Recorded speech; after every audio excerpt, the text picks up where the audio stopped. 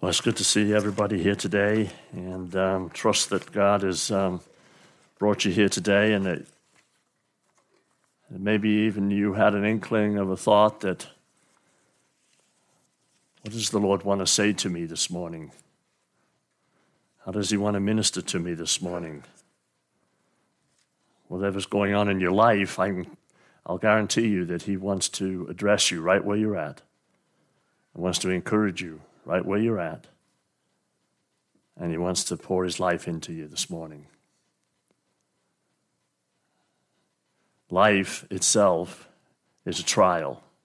We're always on trial. We're being tested until God takes us home. Before we come to know Jesus, after we've known him, and as we continue to know him, life puts us in a place where we can feel like we're on trial. How are you going to come through? How are you going to come out? One man said that your trial will be your triumph. Is that how you view your trials? Let's pray. Father, in the name of Jesus, as we come to look today just at the journey that Jesus took on his way to the cross, on his way to what we call Easter, on his way to the Friday night, on his way to the Sunday morning. Father, help us to look together, be encouraged together, and be uplifted together, and realize that you love us so much, and you have a life for us that only you can give. No matter where we're at, what our thoughts are, you love us unconditionally, and you want to love us into such a place where we will desire you, where we'll be like the deer that pants for the water brooks, for that living water. And we'll try to do all we can to find that place where we can drink from a fountain, drink from you, and be filled with you, be nourished and refreshed. Help us, Father, to come to that place this morning, that place of realization that you love us so much, so deeply. In Jesus' name, amen. Amen. This is the journey. I'm looking at this for us as a church that our focus, like last week, where Jesus resolutely set his face to go to Jerusalem, and how he went there. He went voluntarily. He went vicariously to the cross, which means he went there for you and for me in our place. And he went there victoriously. He didn't go as a victim. And we don't need to come to Jesus as a victim. We need to come to him in a victorious way. And so now this morning I thought we'd take a look at a passage or a theme that I always love, and I don't think it can ever be overdone. But that is that journey that Peter took, the disciples took, but specifically Peter took as he walked with his Lord through this time, through this Easter period, coming up to that Easter, coming up to that time when Jesus was arrested, brutalized, crucified, and rose again. And ultimately, though, in the resurrection, when Jesus received the power from on high. So I want us to take a look at that and then also ask you, what is this saying to you? What would this say to you this morning? What in your journey, in your life, in the things that you've been dealing with? I'm just trusting that the Holy Spirit will be able to speak to and minister to you in this way. In the gospel, I want you to turn. I'm going to look at a couple of passages, but I want you to turn first of all to Matthew 26. Matthew 26. I want you to go to, here's a dialogue here, starting at verse 31. Matthew 26, verse 31. And this is where Jesus is going to predict Peter's denial. Jesus predicts Peter's denial. Then Jesus said to them, "All of you will be made to stumble because of me this night. For it is written, I will strike the shepherd, and the sheep of the flock will be scattered. But after I have been raised, I will go before you to Galilee." And then here's Peter. Peter answered and said to him, "Even if all are made to stumble because of you, I will never be made to stumble. And put those words deep in your spirit. Have you ever said that to the Lord? No matter what anybody else does, I won't. And Jesus said to him, assuredly, I say to you that this night, before the rooster crows, you will deny me 3 times. And Peter said to him, even if I have to die with you, I will not deny you. And so said all of the disciples. Now there's a key thing in there, just really quickly, to say that when Jesus said to them, I say to you that this night, that you there is plural. When he addresses his disciples there, he's saying, all of you are going to deny me.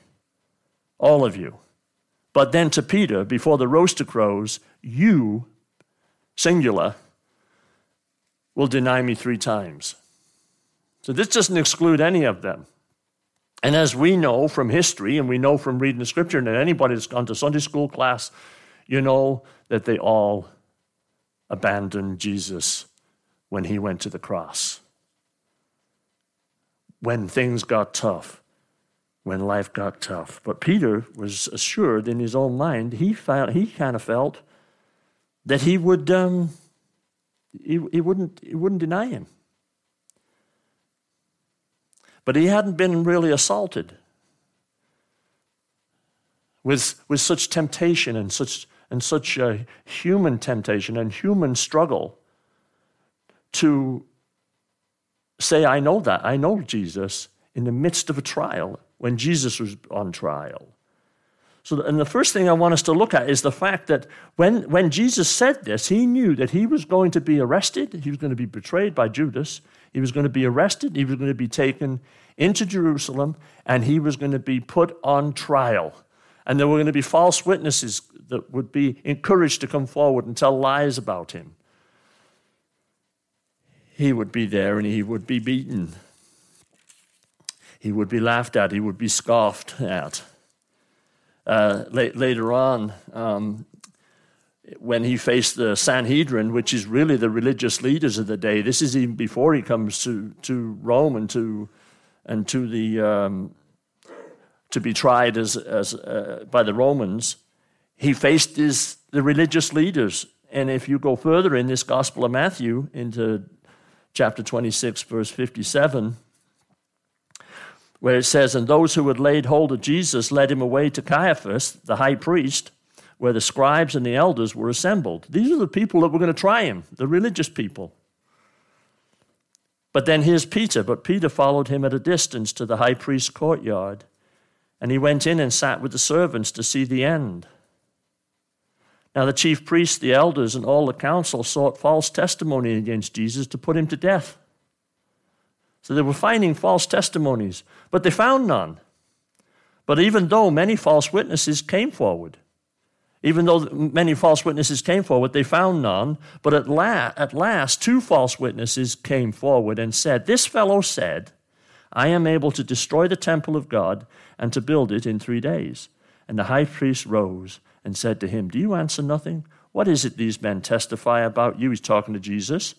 But Jesus kept silent. And the high priest answered and said to him, I put you under oath by the living God. Tell us if you are the Christ, the Son of God. Jesus said to him, it is as you said. Nevertheless, I say to you, hereafter you will see the Son of Man sitting at the right hand of the power and coming on the clouds of heaven. And this just infuriated the religious leaders. Then the high priest tore his clothes, saying, he has spoken blasphemy. What further need do we have of witnesses? Look, now you have heard his blasphemy. What do you think? They answered. They answered and said, he is deserving of death. Now Peter's watching this. He's watching this trial.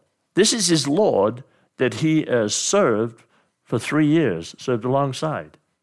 You know, he was a fisherman. He was just out there fishing, and Jesus walked along and said, hey, come follow me. I'll make you a fisher of men. Wow.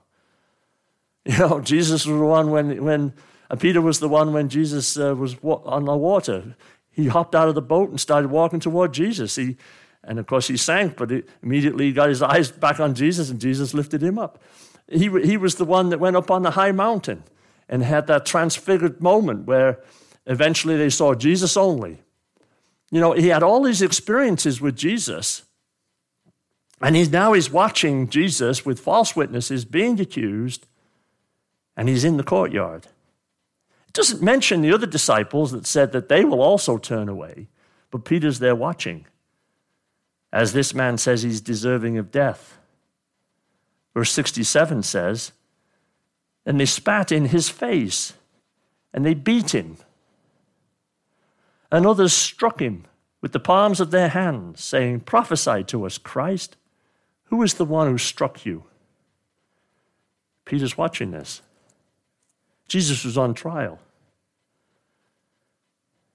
And this is where it says that Peter sat outside the courtyard, and a servant girl came to him saying, hey, you were also with Jesus of Galilee.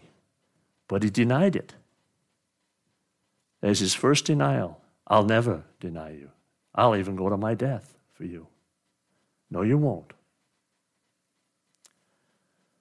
But he denied it before them all, saying, I do not know what you are saying. And when he had gone out to the gateway, another girl saw him and said to those who were there, hey, this fellow also was with Jesus of Nazareth. But again he denied with an oath, I do not know the man. Jesus under trial, seeing him beaten, spat upon, Peter's standing there. I don't even know him. I don't know the man. And now a third time, and a little later, those who stood by came and said to Peter, surely you also are one of them. You're one of them.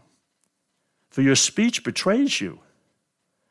And then Peter begins to curse and to swear, saying, I do not know the man. See, in this case where Jesus was on trial, Peter was on trial. His faith was on trial. And he didn't do too good, did he? He was denying him, and 3 times. But then just as Jesus said, his Lord had said, you will do this 3 times before this rooster crows. And the rooster crows. What is going to happen when the rooster crows? Verse 75, and Peter remembered. And he remembered the word of Jesus, who had said to him before the rooster crows, you will deny me 3 times. So he went out and he wept bitterly. He went out and he wept bitterly. I want to take you another passage. I want you to go to Luke. I want you to go to Luke chapter 22.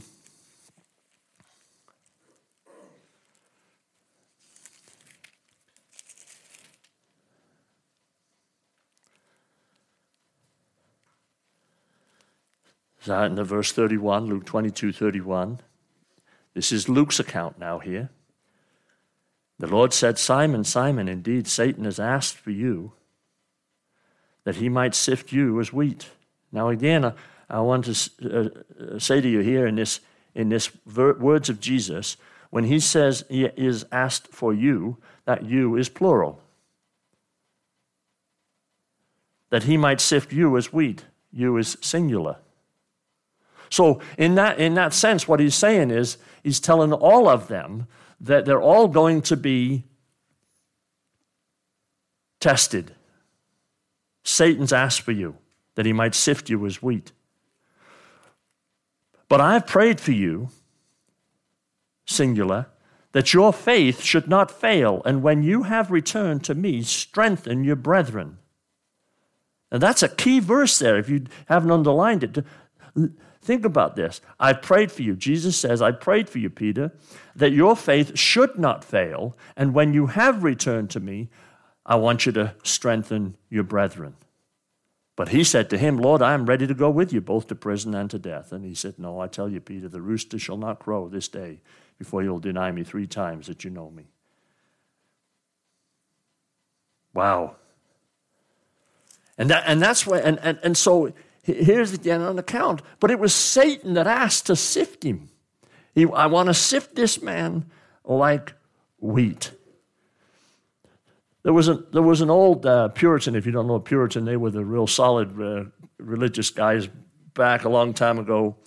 And one man by the name of, his last name was Trapp, referring to this passage, he says, when Jesus uses a fan to sift, he does it to get rid of the chaff. But when Satan, the devil, uses a fan and sifts, he does it to get rid of the wheat. There's a difference between God being that winnowing fork or that fan that comes into your life to get rid of the chaff in your life, that sin in your life, that selfishness in your life, and Satan who says, I just want to get rid of you because I hate God. So I'm going to do all I can to destroy you and discourage you. I'm going to give you a trial. I'm going to put your life on trial. I'm going to give you a test. And in Satan's mind, you're going to fail. And in God's mind, he's saying, you're going to come through pure like gold. Oh yeah, you're going to have to face trials, but those trials will be your revival. They will be your survival. They will be your cleansing. They will be empowering. They will be life-changing. All of us face life's trials and testings. The Bible says you may have to go through a trial, if for a season, if necessary.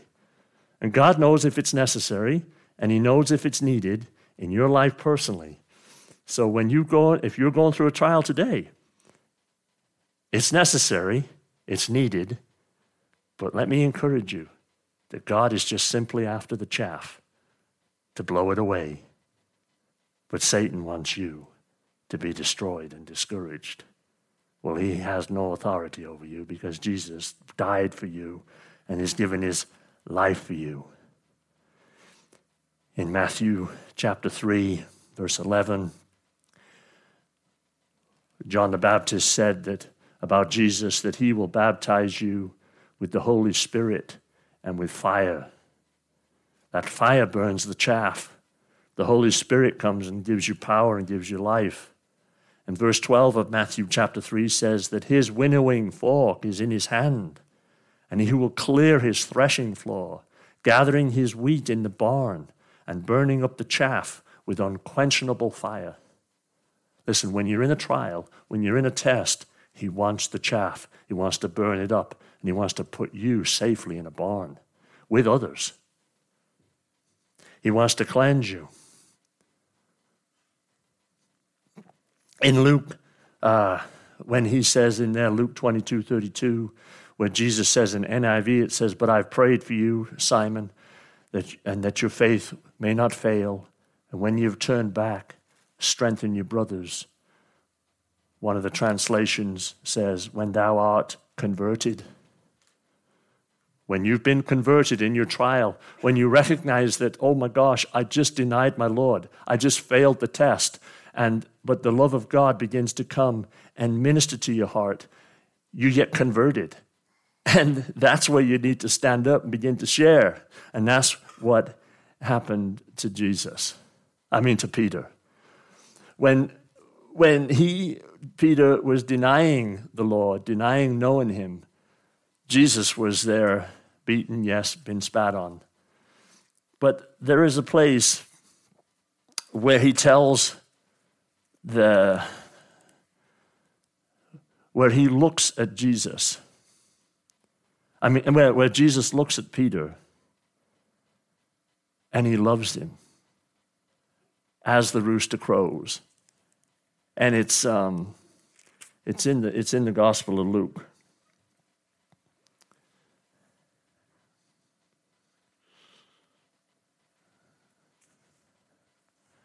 And I've lost my verse where it's at. What chapter?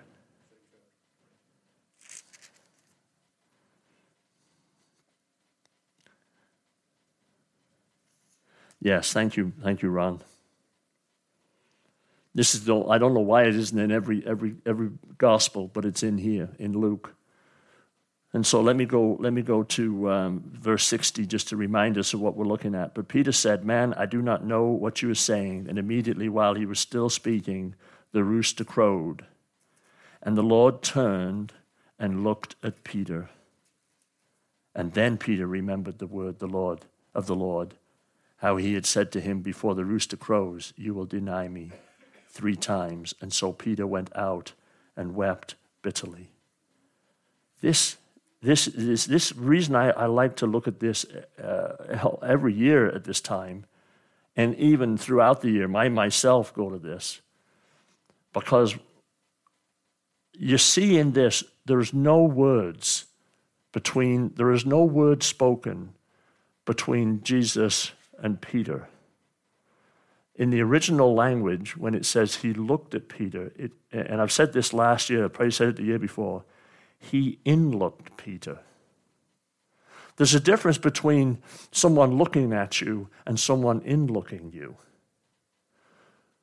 When Jesus, who's God himself, God in the flesh, in-looks you, he looks right into your soul. And there's not a description in here of what Peter was fearful of in that when he was watching his Lord being wrongly accused. But so we can only have an imagination of what was going on in his spirit. But you know how fast our brains work. You know how fast your brain, maybe we were getting a little older, that our brains don't work so fast. But our brains are just amazing. They are, we're trying to get this manufactured intelligence, but I don't know if we'll ever get to where they can match the human brain.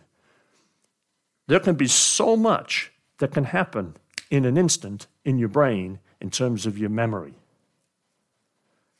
In my thoughts here is that when Jesus in-looked Peter, the vast amount of thoughts that must have gone through his spirit, gone through his head, even picturing himself fishing on the shore, and Jesus calling him to come and be his disciple, picturing himself stepping out of the boat and standing on the water, picturing him up on the mountain, looking at this Lord and saying, Jesus is the only one.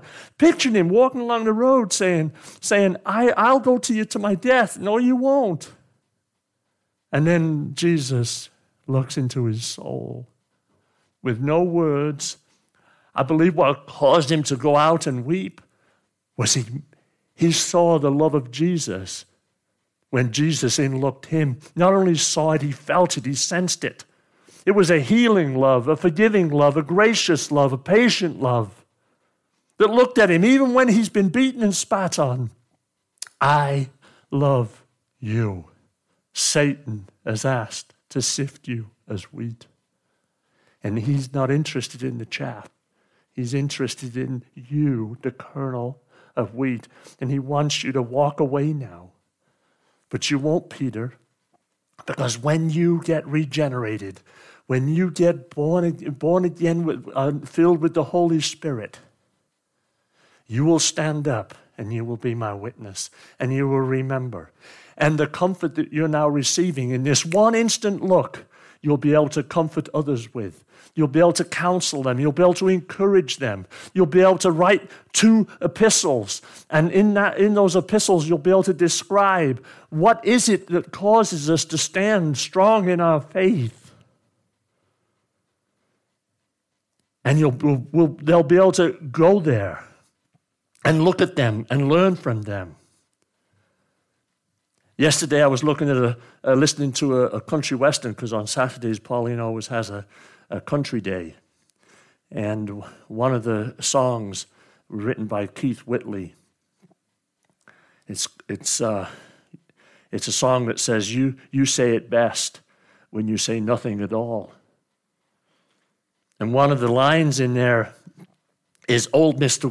Webster. Old Mr. Webster could never define what's been said between your heart and mine. You say it best when you say nothing at all. There's truth in your eyes saying you'll never leave me.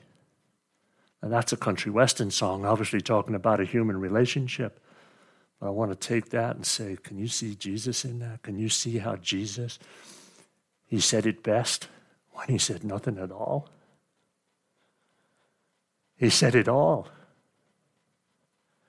And he spoke deep into his heart. And Peter was under trial. And if you want to go just to Peter's epistle, you go to chapter 2.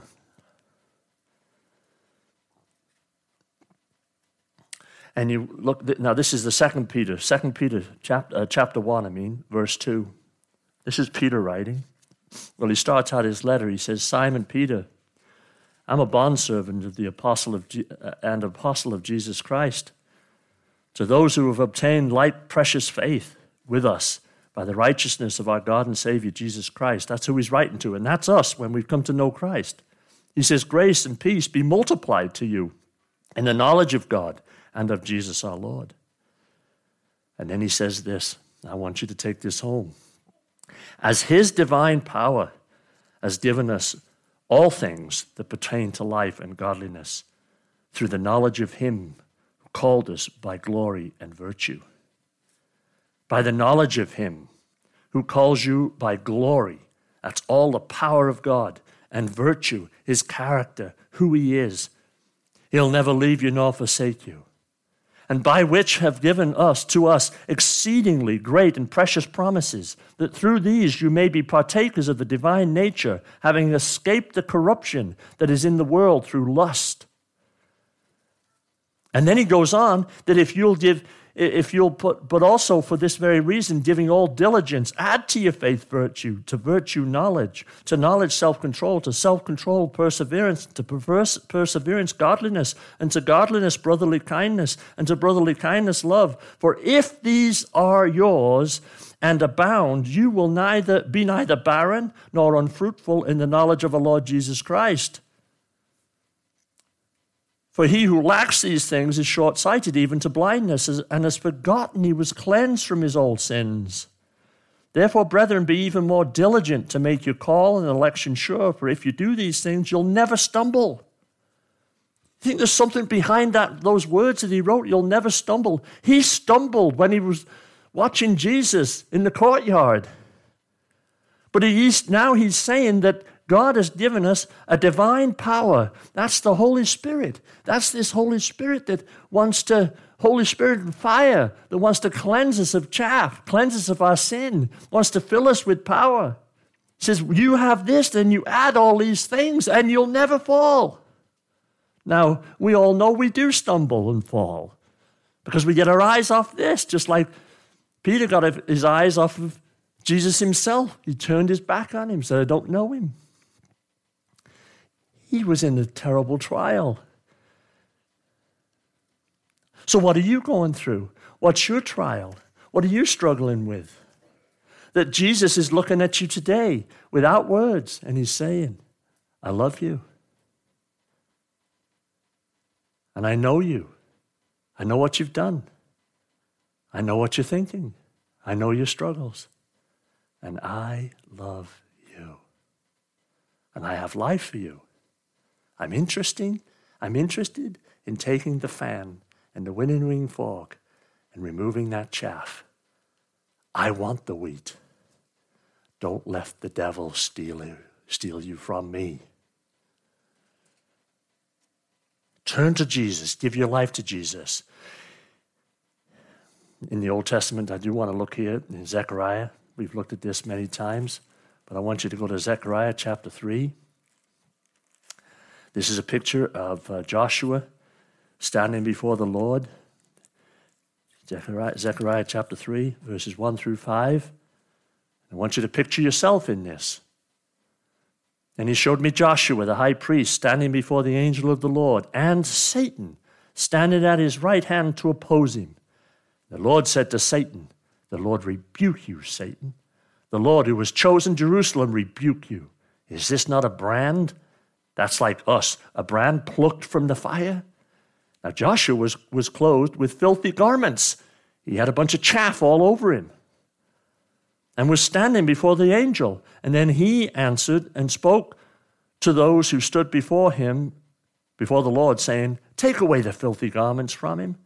And to him he said, see, I have removed your iniquity from you, and I will clothe you with rich robes. And I said, let them put a clean turban on his head. So they put a turban on his head, and they put the clothes on him, and the angel of the Lord stood by. Satan was there accusing him. The Lord said, yeah, he's got filthy rags, but take them off and put clean clothes on him. Wash him clean, make him whiter than snow, because he's mine. That's what he says to you. And so when sometimes in life, when we reject the Lord, ignore the Lord, do you feel terrible and bad about it? I hope you do. But the devil wants to condemn you. The Holy Spirit simply wants to convict you. And that conviction says, put yourself before the Lord and have the Lord burn off the chaff. The condemnation of the devil says, don't you ever go to church again. You better not show up in that place because you got filthy rags on you and they'll sniff it out. Well, that's a lie from the devil. And don't believe him. The other thing with Peter is this. In his trial and what he learned later was that at Pentecost he got filled with the Holy Spirit of God. That divine power that he's talking about in his epistle was the divine power of the Holy Spirit that came upon him. And that changed Peter. It gave him a power, like Timothy said, I didn't give you a spirit of timidity. I gave you one of power. And I gave you one of a sound mind. And I gave you one of love. That's the kind of God he is. He wants to fill you up. But he wants to get you before him and say, look at you. And he may not have to say words at all, just like he did with Peter. He'll just in-look you and say, I love you. He looks past all that stuff. And he wants you to give him his life. But life is a trial. Jesus was on trial, but while Jesus was on trial, so was Peter. And I mentioned earlier to Todd that today I've got permission to talk about this, but we prayed for Robbie that is dealing with the cancer. And then they find out this last week that his wife's dealing with, they're not sure what it is exactly yet, but something below the base of the brain. Do you think he's in a trial of his life? Do you think his faith is on trial? I'd just been looking at this, and I was over in the fellowship hall. And I walked from over in the fellowship hall, and there was Robbie working on the windows back in my office. In the secretary's office, actually. And he started to share with me the news that he'd been getting. And I'm like, wow, and you're here working? And I said, can I pray for you? And this ministry, these verses, this whole aspect of a faith being on trial, I looked at Robbie and I said, your faith's on trial, man. But you're going to come through.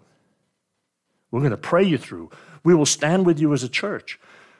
We're going to encourage you because the devil wants to destroy you and discourage you. God is in this to make you strong. Your trial will be your revival. It will be your survival. We can't see it forward, but we can see enough in Scripture to know that God is going to be with you, and we are going to be with you. And he said, I'll take all the prayer I can get. His faith's on trial. Has your faith been on trial lately? You had news? Have you had news? Family members? Loved ones? Different ones? And you look at it, and have you been tempted to say, where's Jesus? Where are you? You look like you're a beat-up guy. You don't look like a God of victory. You don't look like you look more like a victim. He says, no, I'm not. But everything I'm doing, everything he did in that courtroom was for us. The punishment we did deserve, he took on us so that we can have life and have it to the full. Our brother Robbie and his wife Joy, they're facing the trial of their lives. And I pray that Robbie as he sees Jesus looking at him, and as Joy sees Jesus looking at her, that they see how much he really does care. And he's going to see him through the trial. And Robbie's going to know that he's got a church family here praying for him and loving him and standing with him. Old Mr. Webster could never define what's been said between your heart and mine. But you say it best when you say nothing at all. Who do you need to go see this week and look at them and maybe without words, in-look them and love them? Receive the love of Jesus today into your heart. Receive that winnowing fork, that quenching fire. Burn off the chaff in you. Be filled with his divine power. And then go out and breathe life into somebody like Robbie and like Joy, who are just receiving tough news. And stand with them. And stand with your friends, your family, your loved ones. Father, in the name of Jesus, I just give this to you. And Father, I pray in the name of Jesus that we would recognize as you look at us today, that you look at us with a saving look. You look at us with a restoring look. A glance of your eye is a look of full love. We can't express it. There's not words really that can express it. We can't even describe it in words. But Lord, we believe that when you look at us with infinite compassion. And you look at us with an assurance even when, like Peter, he was denying you. Lord, you went on trial and you submitted yourself to it and you bore our pain. And despite the fact that Peter denied you, you loved him and you restored him. He was regenerate. He was filled with your Holy Spirit. And eventually, he gave his life himself for you. I pray that, Lord, whatever trial anyone in our room right now, anyone who's listening on this website is going through, that trial would turn into a fruitful revival. And I pray this in Jesus' name. Amen.